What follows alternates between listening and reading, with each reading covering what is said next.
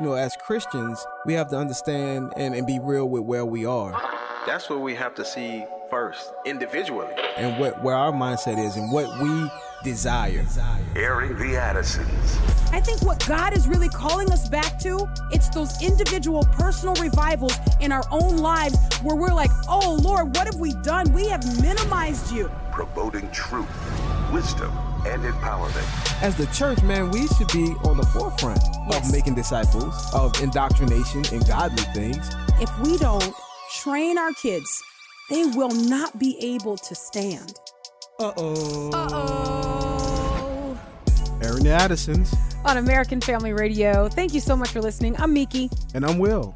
And Sherry B and J Mac are on tap to help us navigate the show. We will open the phone lines up in the last segment. Get your take on some of the discussion today.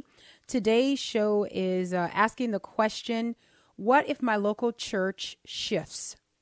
So like, what if I'm a part of a local congregation where, or even like, I think probably the bigger discussion is what if my denomination starts to undergo a shift? Like what happens? And then even some questions like, how can we identify that? How can we spot that? This is not going to be an exhaustive show. People understand. We just don't have the time to do it. But now we have been known to do a 2 or 3 parter. That's true. But I have this story that I was reading, and I thought that this story would be a nice springboard to really just ask the question, what if my local church shifts? Which, by the way, that's one of the questions. Well, we get many different questions and comments from you, so I wouldn't say that there's one that we could just say. But I think that this question categorically is one that we get a lot of. This is what's being taught in my church, or I feel like we're leaning in this direction. There are some comments, and most pronounced, we've seen that with the rise of critical race theory, that people are reaching out to us, and so we are doing our best to navigate those questions, because sometimes the questions can be as specific and as varied as the congregation, you know, and because critical race theory is very deceptive. The smooth, honey flowing words of some people who are communicating it can kind of fly under the radar, you know? But there's news for you today. I'm actually not going to focus so much on critical race theory as the springboard for this conversation. Kind of set you up there for a second. You thought that's where we're going. Nope. We have a DVD that is coming out, a 2-part DVD that is coming out on critical race theory, where I really tried to exhaust the topic. People who've listened to our program for any length of time will know that for the past several years, we were talking about critical race theory before it boldly and brazenly breached the perimeter of the schoolhouse. We've been talking about this for a long time. In fact, some people would have said that it was a solution without a problem when we started talking about it. Right. What's the big deal? What are you guys talking about? But as we were talking with the director of American Family Studios, we kind of shared just a little bit of a chuckle, because at the time that I was wrapping up the taping of this DVD and it has to go through production and all of that, he said, man, now it's at the point where, he goes, when there's certain people in my life, when they start talking about it, I'm like, okay, yeah, this is a thing. Right. Right. And so then I kind of jumped in and I said, yeah, once it's been discussed among the vegetables at Walmart, then that's when it becomes a thing. Yeah. But do you understand that the nature of a person who God calls to be a watchman is that you see it before it reaches the produce section. So by the time it reaches the produce section, then the body of Christ needs to have already been ready.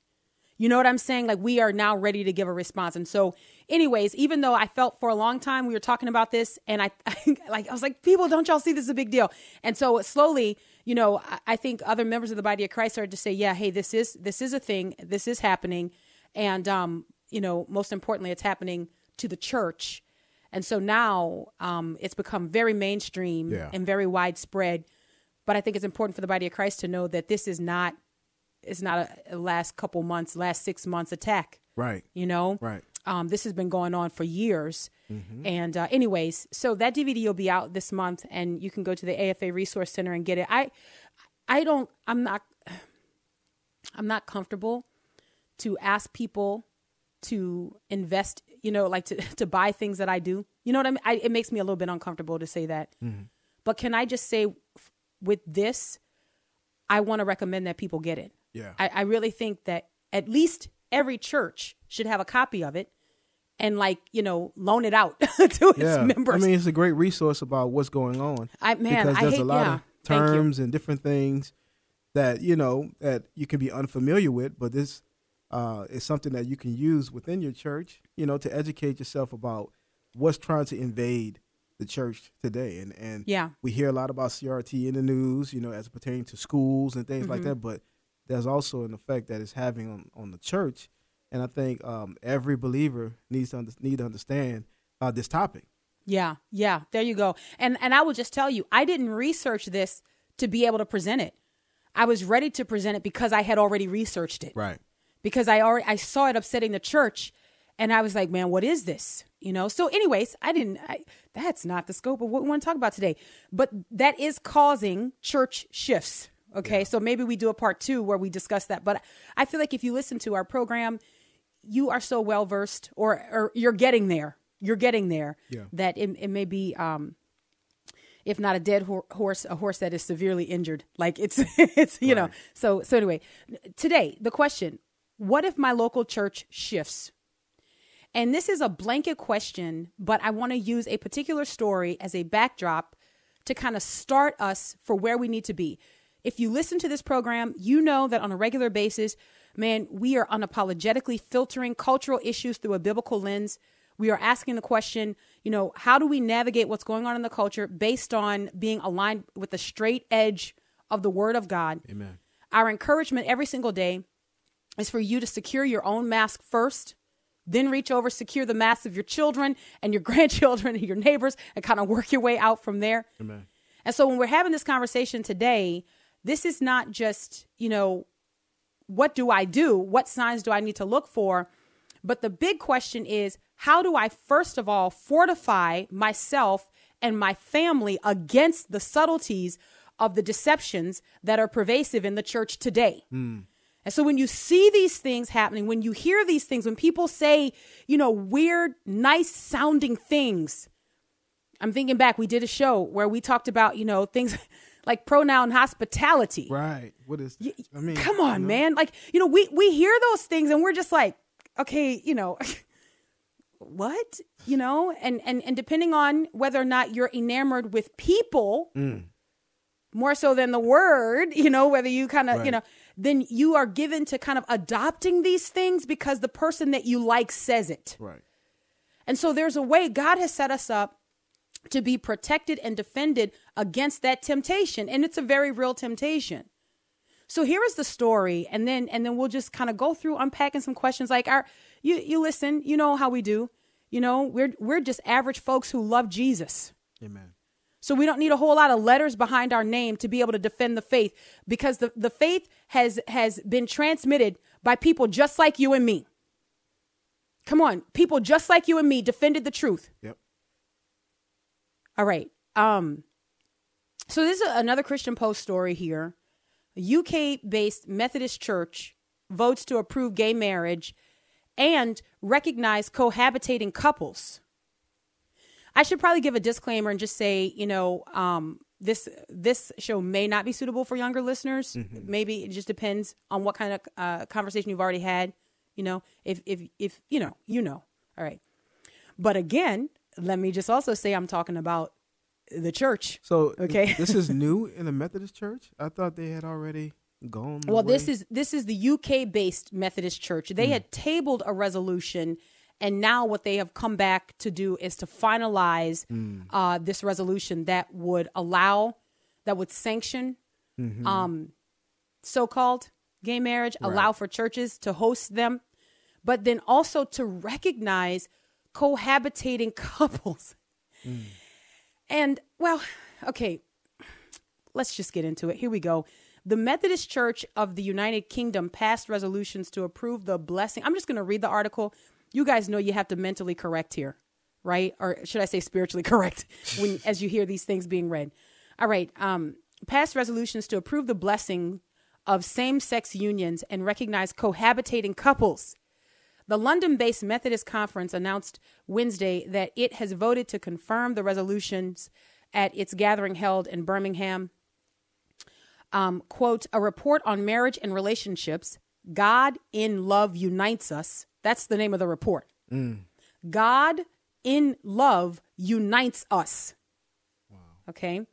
Was received by the conference in 2019, and the local district synods were asked to consider the provisional resolutions and report back to this year's conference. That's according to statement details. The conference received a report on the results of the local conferring, which showed that 29 out of the 30 synods confirmed support of the provisional resolutions.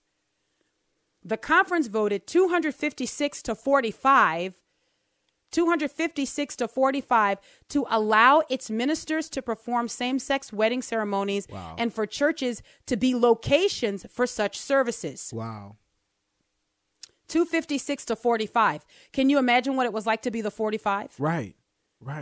Think about those. And my question is always, how did the 256. How did that come about? Like where was the church discipline or the you know, adhering to the scripture drop? Like where did that happen? Because that's a lot of people, you know, that voted in that way. And the 45, that shocks me too, in a sense of, man, how did they stay, close to the word and to what the Bible said? Like, how did they make it through? Those are all great questions. And those questions are exactly why we have to have this conversation, because to be, this is bad, to be in that number, to be in the 256, you have to have rejected the authority of Scripture a long time ago. In order to be in the 256, you have to believe that there is not just the faith, which is what we teach our children. When we are culture proofing our children and we're trying to make our children impervious to this culture, we teach them that there are not many faiths. Right. That there is just the one faith. And we do this by standing on the inerrant word of God. So that's our straight edge, the word of God. But in order to be in the 256 number, you have to have rejected that a very long time ago. And which, depending on how the 45 arrived at their positions, I don't want to lionize people who are not to be, but depending on how the 45 got there, they have to have made up their minds that the word of God is sufficient, and it has to have been decided long ago as well. Yeah, I agree. This is like what we talked about a couple of days ago. You're not making this up right there the day of the vote. Right. You know what I mean? You're not showing up. Exactly right. You're not showing up, in Birmingham and saying, my UK voice. Anyway, you know what I'm saying? Like, you're not doing it that day. Yeah. You've already decided where you are. Man. All right. That's sad, though, because these denominations, they do have, like, organized leadership. Oh, it's frightening. Like, they have a system. Like, they have elders. I call them elders. But, they have different. Yeah. So, man, that's saying that it's totally corrupt, Yeah. In mass quantity. Man. In mass quantity. The Reverend Sonia Hicks, the conference's new president, said in a statement that the debate over the resolutions has been conducted with grace and mutual respect. Grace and mutual respect. It's interesting, though, that the respect is not of the word of God. The respect here, as is referred to, is just of a dissenting opinion, as she would see it, I would imagine. And I'm assuming that this is a woman, Sonia. So the respect is just over the dissenting opinion. Right. It's not the respect for the word of God. And let's go a little bit stronger here. The fear of the word of God. That's not what the grace and respect or fear is. That's, so in a sense, this kind of position becomes just a clever talking point. And I'm being generous by saying clever. It's not clever. It's really uninformed. All right, quote, as we move forward together after this historic day for our church, we must remember to continue to hold each other in prayer and to support each other, respecting our differences. Oh, that's all we're talking about. You like flip-flops, I like tennis shoes. Man. That's it. We're just talking about our differences. We'll pick up with this story on the other side of the break, and I'll continue to unpack what we do if our local churches shift. Aaron the Addisons, American Family Radio. We'll be right back.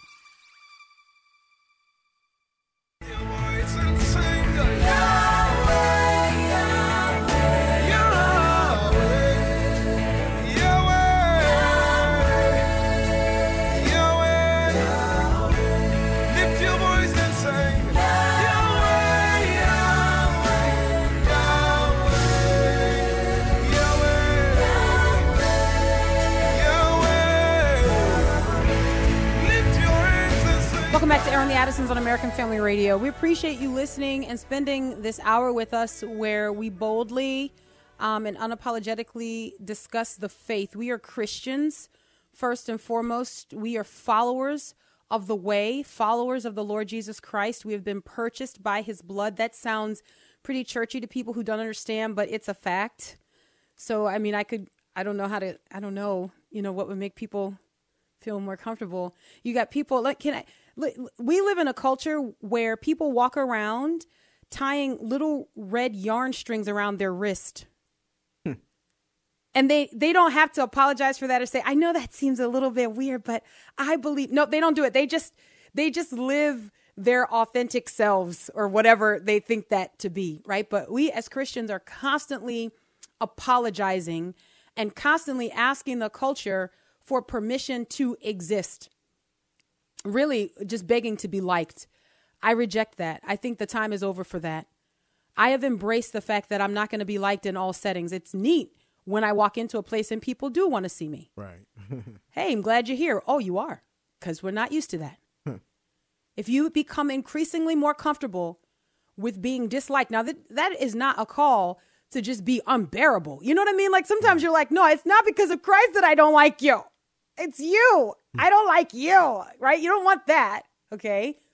But if it's because you are telling the truth about what the Word of God says and you're telling the truth about what Jesus Christ claimed, if that's why people don't like you, then you just got to make up your mind that you're okay with that. And your suffering is only for a short time. It's only for a short time. So anyways, I'm Miki. And I'm Will, and that was Dunson Oyekin with Yahweh. So we were talking about this article here and using it as a springboard to ask the question, what if my local church shifts, which increasingly is happening as, entire denominations are doing so as well. UK-based Methodist Church votes to approve gay marriage, so-called, and recognize cohabitating couples. Let's move on to that portion of the article.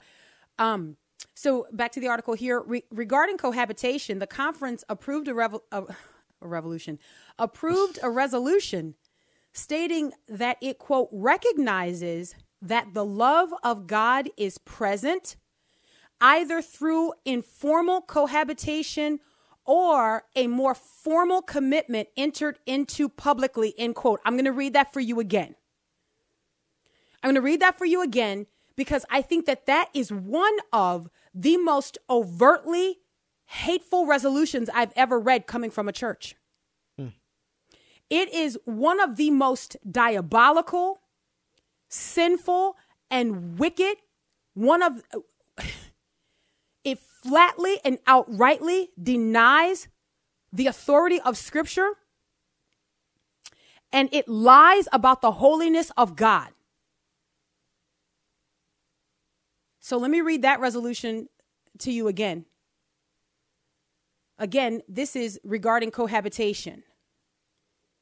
The UK Methodist Church, quote, recognizes that the love of God is present either through informal cohabitation or a more formal commitment entered into publicly.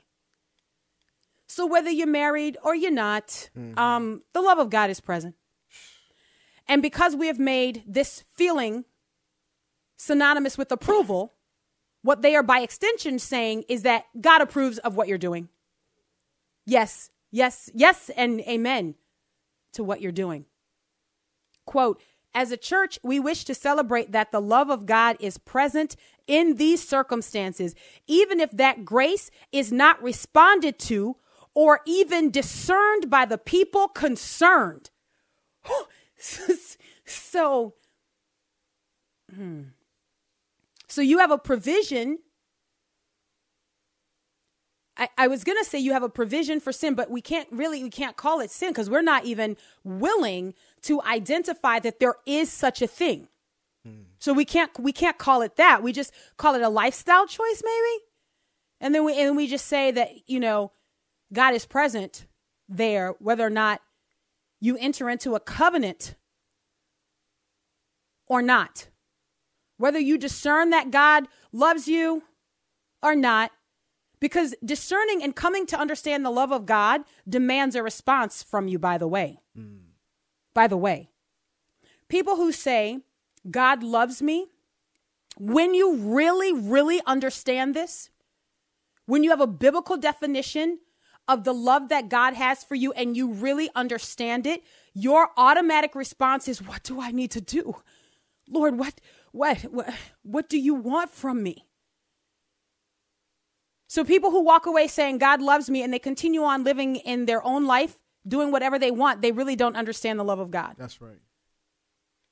It's much like our kids being hard pressed to truly understand what a healthy marriage looks like, because all that our culture celebrates is what Hollywood produces. Right. They don't know.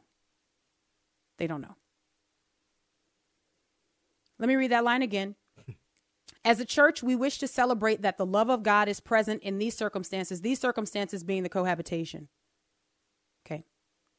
Even if that grace is not responded to or even discerned by the people concerned. Continuing here, quote, the church has an important calling, therefore, to point to the presence of God's love within such relationships and to encourage people to respond to it in the renewing and deepening by whatever means of their commitment. Wait, but you can't invite people to that because you have no way to measure that. Right. Deepening what? What commitment is there? And then people say, well, they're living together. Isn't that a recognized enough commitment? I mean, they're living together. Wouldn't you call that a commitment? No, I wouldn't. I certainly wouldn't call it a commitment that the Lord recognizes.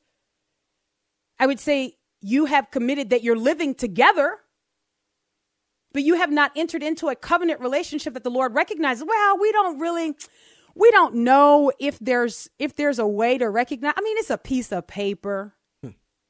It's just a piece of paper.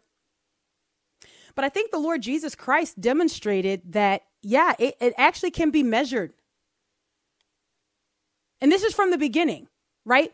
But because people, they love Jesus, and because they separate, which I think is very dangerous to do, Jesus, as if he just appeared on the scene in the New Testament, the eternally existent one, John chapter 1. But humor me for a second, because I seem to recall an encounter between Jesus and this woman at the well. You guys remember her? Yeah. The one who was in a commitment. You remember her, right? John chapter 4, I'm going to start at verse 16. Jesus said to her, go call your husband and come here.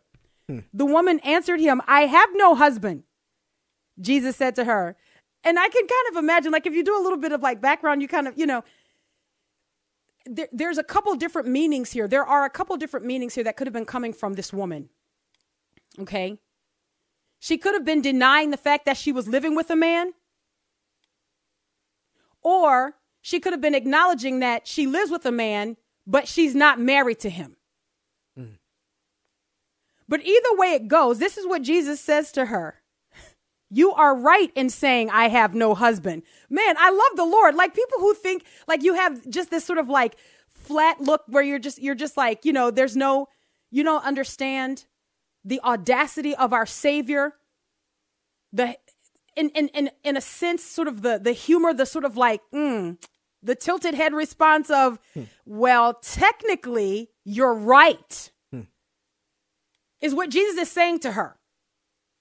So technically you're telling me the truth, but the Messiah is saying, but you and I both know that you're not being forthright. Technically, what you're saying is right.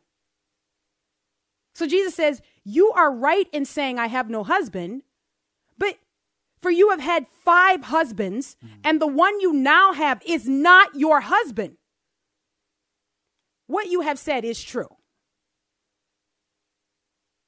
Then the woman said to him, Sir, I perceive that you are a prophet. Really? Right. Right. What is Jesus saying to her? You're in a relationship with a man, but just being in that relationship with that man does not make him your husband. There is a way that we can qualify this. There's a way that we can measure this. So what happens when our churches start to ignore this? What happens when our churches start to normalize sin? Is there a way? Can we be ready to test the position or the actions of our local congregations? Yes. How do we do this? Well, the word of God must be the straight edge. Amen. Amen. And you've got to already have made up your mind that the word of God is supreme. That it is not the opinion of people that you like or that you're in relationship with, but that you're always asking the question, where is that in the Bible? Show me where that is in Scripture.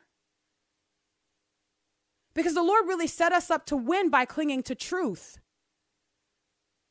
In fact, that is the only anchor. It's not going to be like your favorite teacher. It's not going to be your favorite radio host that historically you're like, well, they've always been biblically sound. No, because the only thing that we are looking to as sound and dependable is the Bible itself, not someone's take on it. Right. And when you start looking at others' take on it, you get what we are talking about here. That's what happens here. You know? So the reading and the study of the Word of God fortifies us and our children against what the Apostle Paul told or described for the Galatians as like other gospels or heresies.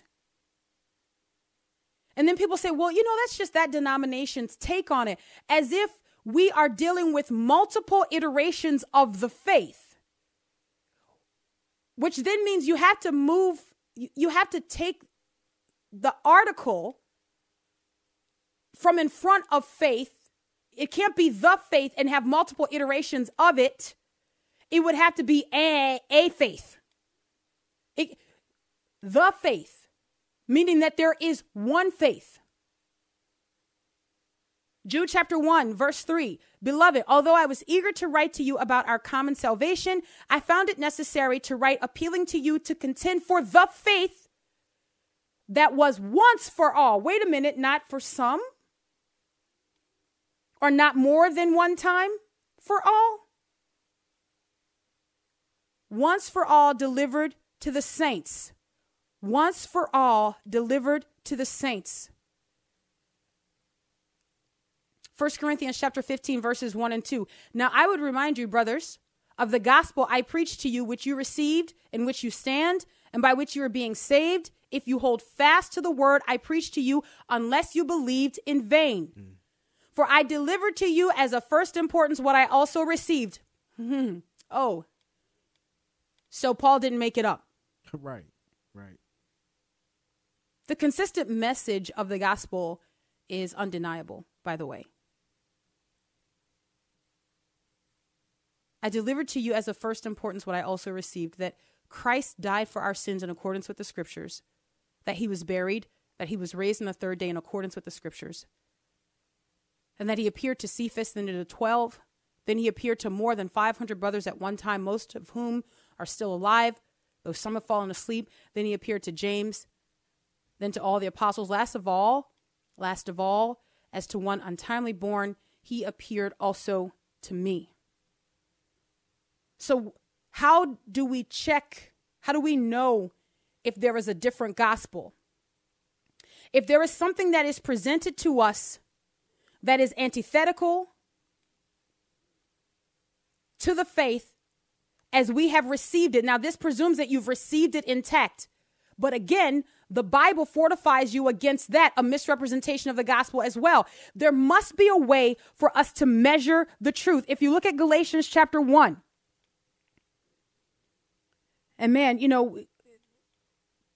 we really try to drive this point home with our children. to make sure that they understand that there is no new gospel. So confident was the Apostle Paul in his presentation of the gospel to the Galatians. In verse 6, chapter 1, he says, I'm astonished that you are so quickly deserting him who called you in the grace of Christ and returning to a different gospel. Not that there is another one. So in other words, there's not another gospel that is the same but different. Right.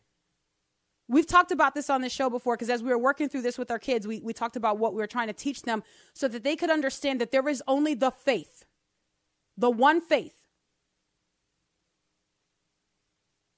It's the difference between saying you're having a cup of coffee and then you ask for another cup of coffee. It's more of the same. The Apostle Paul is saying there's no such thing as another that would be sort of different, but it's the same. No such thing. There is one gospel. And then in the strongest possible terms, the Apostle Paul writes in verse 8, but even if we or an angel from heaven should preach to you a gospel contrary to the one we preach to you, let him be accursed. As we have said before, so now I say again, if anyone is preaching to you a gospel contrary to the one you received, let him be accursed. So if someone is coming to you and saying, well, you know, there are new ways for us to look at this. What we once defined as sin, now it's just preference. Dead giveaway. Dead giveaway. Dead giveaway. We must reject it. All right, Aaron the Addisons, American Family Radio. We'll be right back.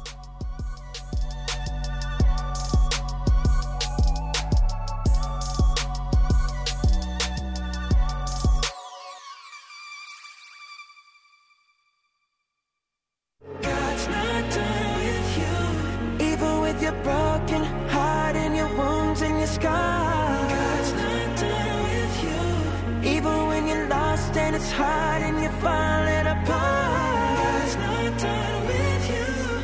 It's not over, it's only begun. So don't hide, don't run, 'cause God's not done with you. Genesis chapter 1, verses 27 and 28. So God created man in his own image.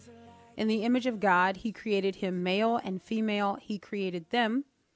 And God blessed them, and God said to them, be fruitful and multiply and fill the earth and subdue it, and have dominion over the fish of the sea and over the birds of the heavens and over every living thing that moves on the earth.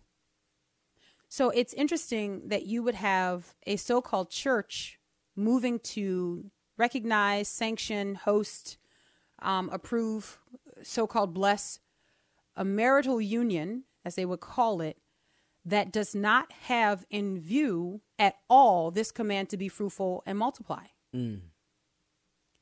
The problem is that because we live in a wicked culture, that unless you're culture proof, then your thinking on this is not going to be consistent with the word of God. Now listen to me very carefully, okay?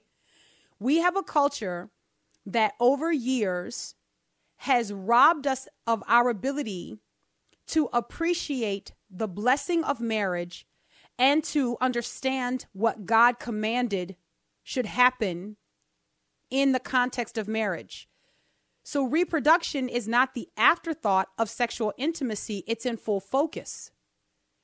But because we have a culture that has systematically removed that from our thinking, even among Christians, we don't even recognize how wicked it is to call a marital union something that it could never be. 1, 2, to say, but you can't even do what God expects us to do. Wow. Our culture wants to strip and has effectively, even among Christians, stripped this command from the gift of sexual intimacy. And we don't even bristle at it. We don't even have a problem with it. Because we're in the fish bowl, so we're not aware. Yeah. You understand? Yeah. But the word of God serves as an anchor to God's purposes and his plan. Now, listen, I can hear the person saying, well, what about married couples who struggle with infertility, Miki? Okay, but you answered that in asking it. It's a struggle. Right, right. It's entered into with the expectation that if all things are working as they should, we should be able to obey God in this command. Right. So it is something that you could rightfully take to the Lord in prayer, and you could ask the Lord, but there are not two men or two women who are going to take this to the Lord where, come on, guys. Genesis chapter 2, verse 24. Now, this to the point of the cohabitation, where we've done shows where we've talked about the studies on this and how Christians have changed their thinking on God's design for human sexuality and how sexual intimacy is to focus within the context of a marriage, a covenant commitment. Before witnesses, we have our civil laws, okay, where, and even, you know, there are people who say, and we had this discussion here, actually was kind of batted about a bit. How can churches protect themselves against government intrusion? Yeah. You know, can churches come up with a means by which to unite man and woman where we recognize this before the Lord and before other witnesses? These two, this man and this woman, they have entered into a covenant together. That is a discussion that we need to have. But I think everybody agrees that there is a type of official way to recognize that.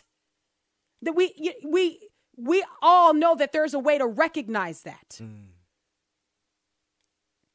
Genesis chapter 2, verse 24.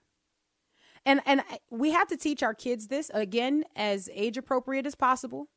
We have to teach our kids this so that they do not change with the culture on understanding what God has designed for marriage, what happens during sexual intimacy, that it is not just an act. Our kids are being taught that in school, by the way. That's what our kids are being taught, comprehensive sexual education.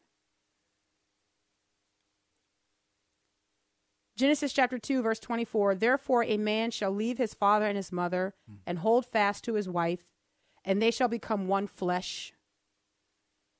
Therefore a man shall leave his father and his mother and hold fast to his wife, and they shall become one flesh.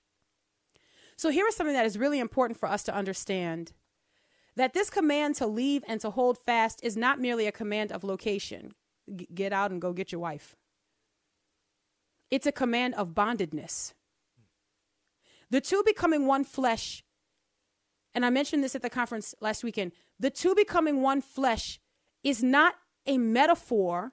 It's not poetry, although it is really a beautiful concept.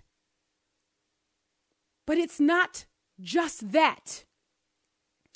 1 + 1 equaling 1, if you will, is a factual revelation of what happens during sexual intimacy.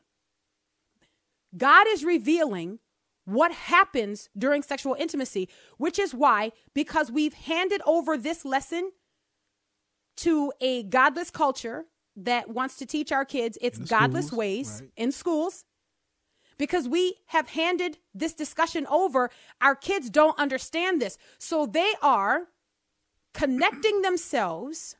They are one-fleshing themselves to people over and over and over again. And the consequences are dire. Right. And people say, oh, wait a minute.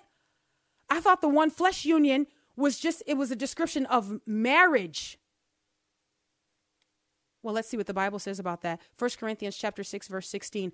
Or do you not know that he who is joined to a prostitute becomes one body with her? For as it is written, the two will become one flesh. This is hearkening back to the beginning. Yeah, yeah. So what is God saying? It's not just a command of location, go there and now live together as one. It is you two are joining yourselves together. I want you to understand that you become one in body. This is huge to be understood. Come on. In the church as well, because we know that the stats of, you know, how much extramarital relationships are happening, you know, within the church. Because I think this, what you're talking about, is not understood, that every time you're having sex with a person, you are being bonded to that person. They don't understand that. To that person, they do not understand it. And I'll open the phone lines, 888-589-8840, 888-589-8840. And of course, you want to make sure that you have this conversation when it's age appropriate. Right. But I had this conversation with our daughters. And I tried to help them to understand God's design for healthy human sexuality. I am not ashamed of the word of God. We don't have to be graphic and raunchy like our culture is. Come on. Do you understand? That's what they do. They want to shock our children. They want to disturb our children, give them no rest. But the solution or the response to that is not, as parents, that we keep quiet and clutch our pearls in the corner. Right. We have to say, God's design is beautiful. Look at what God has done. So we've got to be louder than the culture. We've got to fall on the word of God in presenting this to our children. We've got to be able to discern and ready to take action if our church moves away from this truth.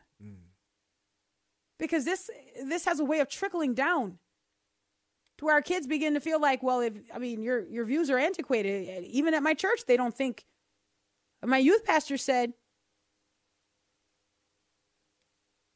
so I was talking to our daughters and I was trying to explain to them, look at this piece of tape. How many times can I stick it and then pull it up and then re-stick it and then pull it up and then re-stick it? And it maintains its stickiness and doesn't take from the surface something that was there before, bringing it to the next time I stick. And I'm going to tell you, this may not do it for some of your kids. I don't know. But man, there was a revelation, a light bulb going off in the hearts and the minds of our daughters. And one of our daughters said, man, this really grieves me. Because you know what she understands? That the way our culture talks about sex does not have that in view. Mom, I really feel sad that so many people are just engaging in this activity. They have no idea. No, they don't. They don't. But let it not be so among us and with our children and the household of faith. Let us hold fast to the word of God. Let us be ready to check what's happening in our church against the scriptures. Amen. All right. 888-589-8840. You can call us if you'd like. Will the Great, where do we go first? All right, let's go to John in Texas. Hi, John. Hello, you guys. Again, Hello. I wanted to say hello. Hello. Yes, I wanted to say thank you for all your hard work and the scriptures that you quote. I wanted to say again, the misdirection of the church. It's kind of like, they have an adage saying, if at first you don't succeed, read the directions. You got me. Yeah. Yeah, the Bible.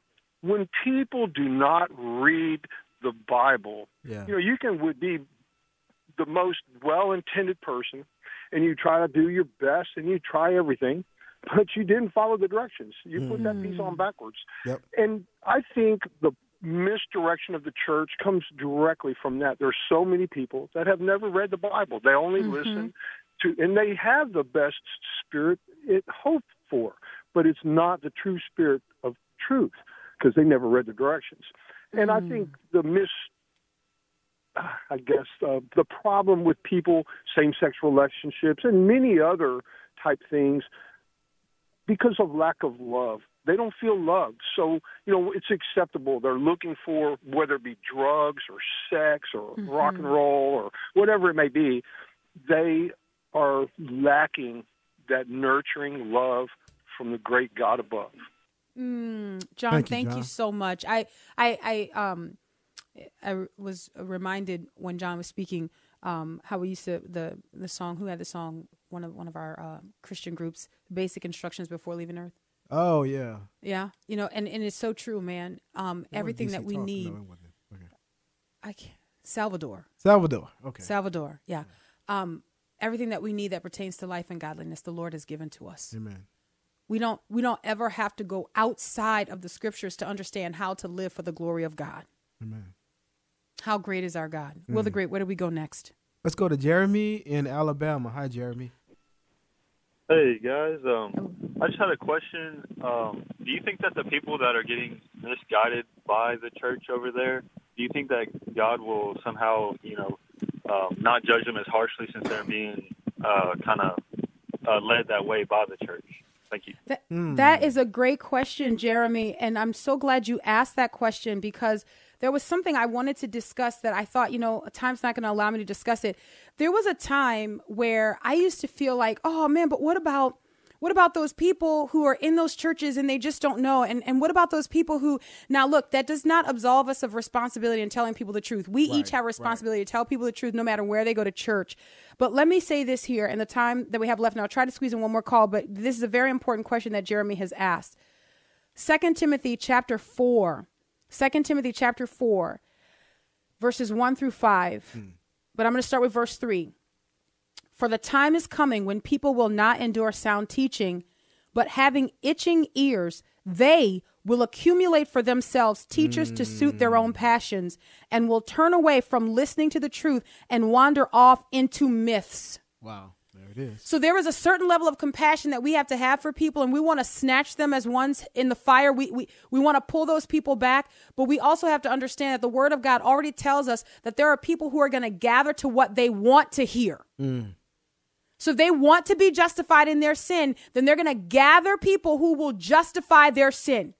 If they want to hear that, hey, we're all right, then they're going to find themselves in a place where they can be comfortable in their sin. But listen, God has given every man a measure of conscience.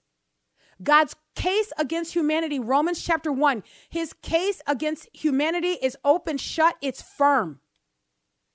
Man has no excuse. What is to be known about God, God has made it known to us. So even the person who is living, cohabitating, there is something inside of them that God has placed that says this is wrong. This is wrong. Now, do we continue to reach out to people and to tell them the truth and to pull them back? We're trying to pull people off the conveyor belt to destruction. I'm not ashamed to say that, because I was pulled off the conveyor belt to destruction.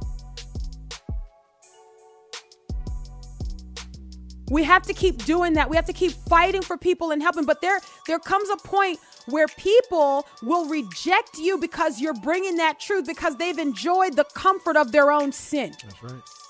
They've enjoyed being able to live.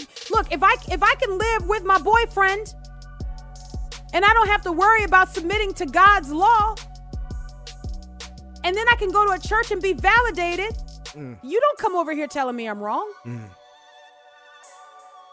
All right, we're out of time. Until tomorrow, we'll open the phone lines wide open, so make sure you listen. But until then, Lord willing. God bless.